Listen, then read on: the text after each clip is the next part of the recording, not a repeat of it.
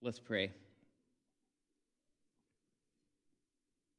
God, I pray this morning that your words that we hear and we try to interpret and discuss as a church would be green pastures and still waters for those of us who need them. That you would lead us this morning in the right way. In Jesus' name we pray. Amen. I am a poor pilgrim of sorrow. I'm in this world alone. No hope in this world for tomorrow. I'm trying to make heaven my home. Sometimes I'm tossed and I'm driven. Sometimes I don't know where to roam. I've heard of a city called heaven. I've started to make heaven my home. My mother's gone on to pure glory. My father is still walking in sin.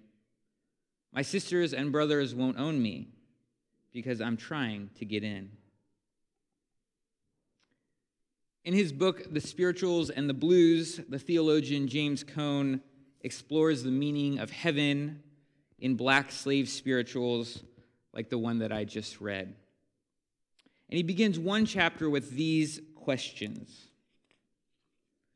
How was it possible for black slaves to take seriously their pain and suffering in an unfriendly world and still believe that God was liberating them from their earthly bondage? How could they really believe that God was just when they knew only injustice, oppression, and death? What exactly was revealed in their encounter with God that made them know that their humanity was protected from the insanity of white masters and governmental officials? The answer to these questions lies in the concept of heaven, which is the dominant idea in black religious experience as expressed in the black spirituals. So, James Cone asks, how could God be good if the world was so evil? How could so much wrong be made right? How could God's word speak of freedom when black slaves knew only bondage? The faithful Christians of Asia Minor, which is present-day Turkey, the people that John was writing to in his apocalypse, known as Revelation, were asking the same kinds of questions. They'd been told that Jesus had risen from the dead on Easter morning, that death had been defeated, that Jesus would come back to rescue them, and yet the world, as far as they could tell, wasn't getting a lot better. Yes, their lives had been caught up by the grace of God. Yes, they had felt themselves changed by the Spirit that indwelt them. Yes, they encountered the risen Christ in the love of their community and in their shared life together. But Jesus supposedly came to redeem the whole world, right? Not just individual souls. To bring good news to the poor, to proclaim release to the captives and recovery of sight to the blind, to let the oppressed go free. The gospel, the good news, was supposed to be not only spiritual, but also social and political and environmental. God was supposedly not only transforming individual lives, but the very order of the cosmos, the very shape of reality. But the world wasn't getting better, especially not for followers of Christ. John wrote to those who were being oppressed, or those who were in danger of being oppressed, or those who, if they stopped trying to accommodate Rome while also claiming to follow Jesus, would certainly end up being oppressed. And it's clear from Revelation that some followers had already been martyred. So, like the black slaves in the antebellum South, the Christians of Asia Minor asked, where is God? How is God working now? How could God make all of this right? And like the black slaves that James Cone wrote about, John, in our reading this morning, looks to the future. In this vision depicted in our reading today, he looks and sees a great multitude that no one could count from every nation, from all tribes and peoples and languages, standing before the throne and before the Lamb, robed in white with palm branches in their hands. So we're back in the throne room that we described last week with the Lamb and the one seated on the throne and the four weird creatures with eyes all over them and the 24 elders and the myriad of angels and the seven torches and all this, we're back in that room. But now even more people have arrived. Now there's a great multitude of people that no one can count from all over, from everywhere. People from different cultures and locations, people who speak different languages, but they're all singing one song together. Somehow their different voices, different languages converge in one beautiful harmony. Like the apostles at Pentecost, they speak different languages, and yet their words come through crisp and clear. Salvation belongs to our God who is seated on the throne and to the Lamb. And then there's this kind of funny scene, at least I think it's funny, is John's watching all this happen, and this elder comes up and is like, "Oh, who are those people, John?" And John's like, "You already know that I don't know who that is." Like, he's like, I'm up here, I'm in heaven, I'm just a human, and there's like four creatures with eyes all over them, and there's a myriad of angels, and like, I don't know what is going on. And instead of just telling me, this elder comes up and is like, "So what's going on?" And John has to admit that he doesn't know. And the elder tells him, "These are they who have come out of the great ordeal. They have washed their robes and made them white with the blood of the Lamb. For this reason, they are before the throne of God and worship him day and night within his temple. And the one who is seated on the throne will shelter them. They will hunger no more and thirst no more. The sun will not strike them, nor any scorching heat. For the Lamb at the center of the throne will be their shepherd, and he will guide them to springs of water of life, and God will wipe every tear from their eyes." These are those people who have suffered, who have been hungry, who have been thirsty, who have literally slaved under the hot sun and been burned. In this vast multitude of people are the martyred friends and family of the people that John wrote to. And also in this vast multitude are the slaves who James Cone wrote about. And in this multitude is Emmett Till and Trayvon Martin and Eric Garner and Sandra Bland. And Matthew Shepard is there. And the student who was killed in Colorado this past week is there. And the Christians killed in churches in Sri Lanka are there. And I believe that the Muslims killed in Christchurch, New Zealand are there. And the Jews killed in shootings in Poway and in Pittsburgh are there. Because the good news of the gospel is that life wins, that love wins, that death is not the end. And we celebrate this all year around, but especially right now in the season of Easter.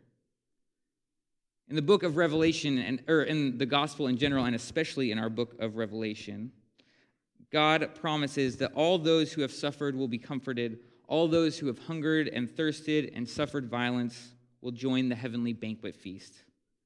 They will at last be safe. But isn't there a little bit of danger in this message? Isn't it a little bit dangerous to push justice and redemption and everything being made right off until the next life? Didn't Karl Marx tell us that religion is the opiate of the masses? And isn't this exactly what he's talking about? If we just wait for the future, we'll kind of sit back and let all kinds of horrible things happen today. Well, yes, that is definitely a danger. But just because it's complicated or risky to talk about these things doesn't mean that we shouldn't talk about them. Just because we have to tread lightly doesn't mean we shouldn't begin the journey in the first place. Because anytime that we talk about God, it's risky. Anytime we talk about heaven or the eternal or any of those things, we're in a little bit of danger, probably.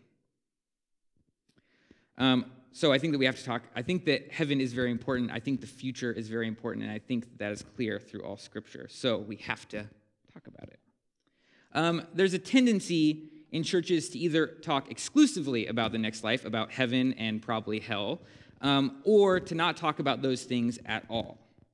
To make the Christian message all about the future, or to make the Christian message all about the past. And both of those approaches have their pros and their cons.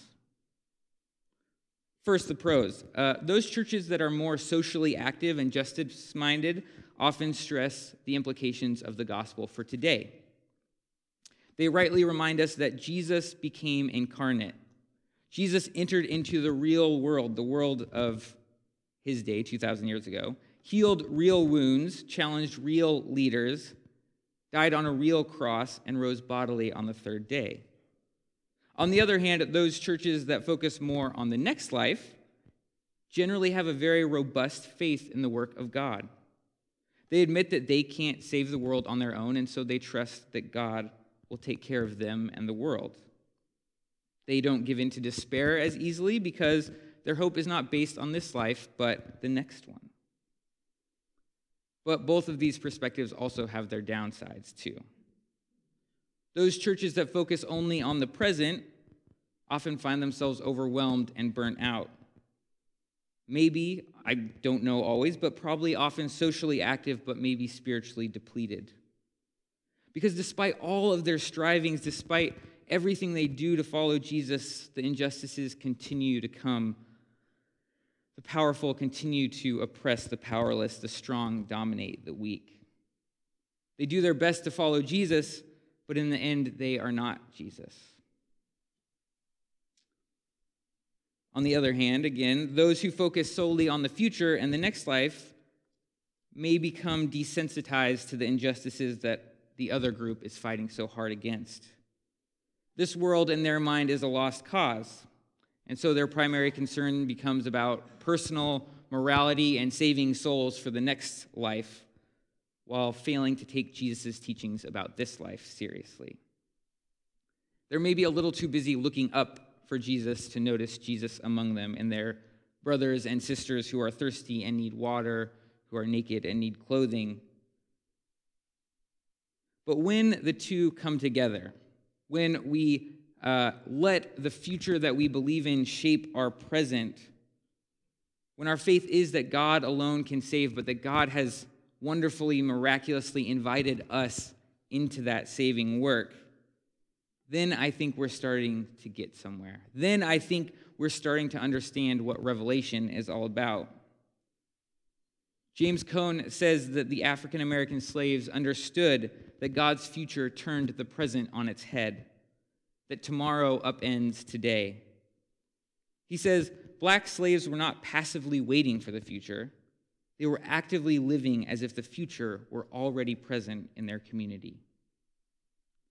So if the future is already actively present today, then we can't stand for injustices today. Far from waiting from the next life to be free, instead of waiting for heaven to claim their dignity, black slaves demanded freedom in the present, dignity and respect now. If we as a church and as people who follow Jesus are truly committed to God's future, which is depicted in our reading today as people from all over and all different cultures and all different backgrounds and all different languages, raising one beautiful song, then we have to rally against everything that stands in opposition to that vision. Any ideologies or laws or structures or systems that divide up people and prioritize some over others. We can't wait for God's future to come because God's future has already come crashing into our present. God's kingdom has already broken into our world, and we are those who live into it now, believing that in the future, everyone will live into it. One day, as our reading says, the Lamb who was slaughtered, Jesus Christ, will shelter all people. There will be no more hunger or thirst or exposure, no more exploitation, no more abuse, no more violence. So we, as the people of God, cannot allow those things now. If it's not a part of God's future, it can't be a part of our present. But where does all of our hope come from? How can we really believe in John's vision in Revelation? All of our hope for the future and the present is, of course, rooted in the past. It's rooted in Jesus. It's rooted in Easter, which is what we're still in the process of celebrating. Throughout Revelation, the Lamb stands at the center, but the Lamb is always the Lamb who was slaughtered. He reigns in the present and in the future, and yet he always bears the marks of the past. Everything that John writes about, the entire vision, is made possible by Jesus. This truth also comes through in Black Slave Spirituals. James Cone says that these songs make clear that the future is not simply a reality to come. It is a reality that has already happened in Jesus' resurrection and is present now in the midst of the Black struggle for liberation. We can live into God's future now because Christ defeated death in the past. Is it beginning to make sense why all through Revelation, God keeps being called the Alpha and the Omega, the first and the last, the one who is and the one who was and the one who is to come? Because the story of God encapsulates all of time, and we find ourselves living in a present that is constantly invaded by both the past and the future. The cross and the resurrection are so close to us that Paul says that we have already died and risen with Jesus. And the future is so close that Jesus says the kingdom of heaven is among us now. We are caught up in this life with God, and God is the one who was and who is to come. In the words of the poem that we heard last week by Anis Mojangi, we are almost home. We are almost home. But when we get there, when we arrive at the throne that's described in Revelation, we'll realize that we have always been home because God has already made God's home among us. When we stand beside the Lamb, we'll realize that the Lamb has been standing beside us all along. When we raise our voices to sing this new song, we'll realize that it's the song we've been trying to sing all along. We just didn't have the words yet. So when we come together and we worship and we sing these different songs, we are trying to sing the song that is being sung in Revelation. And we do our best to sing the words we know, and we let the saints of the past fill in the words that we've forgotten. We let the saints of the future fill in the words that we've yet to learn. And we let all of our voices across time and space converge as we sing this one song that God, the one who is and the one who was and the one who is to come, hears through all of eternity. Amen.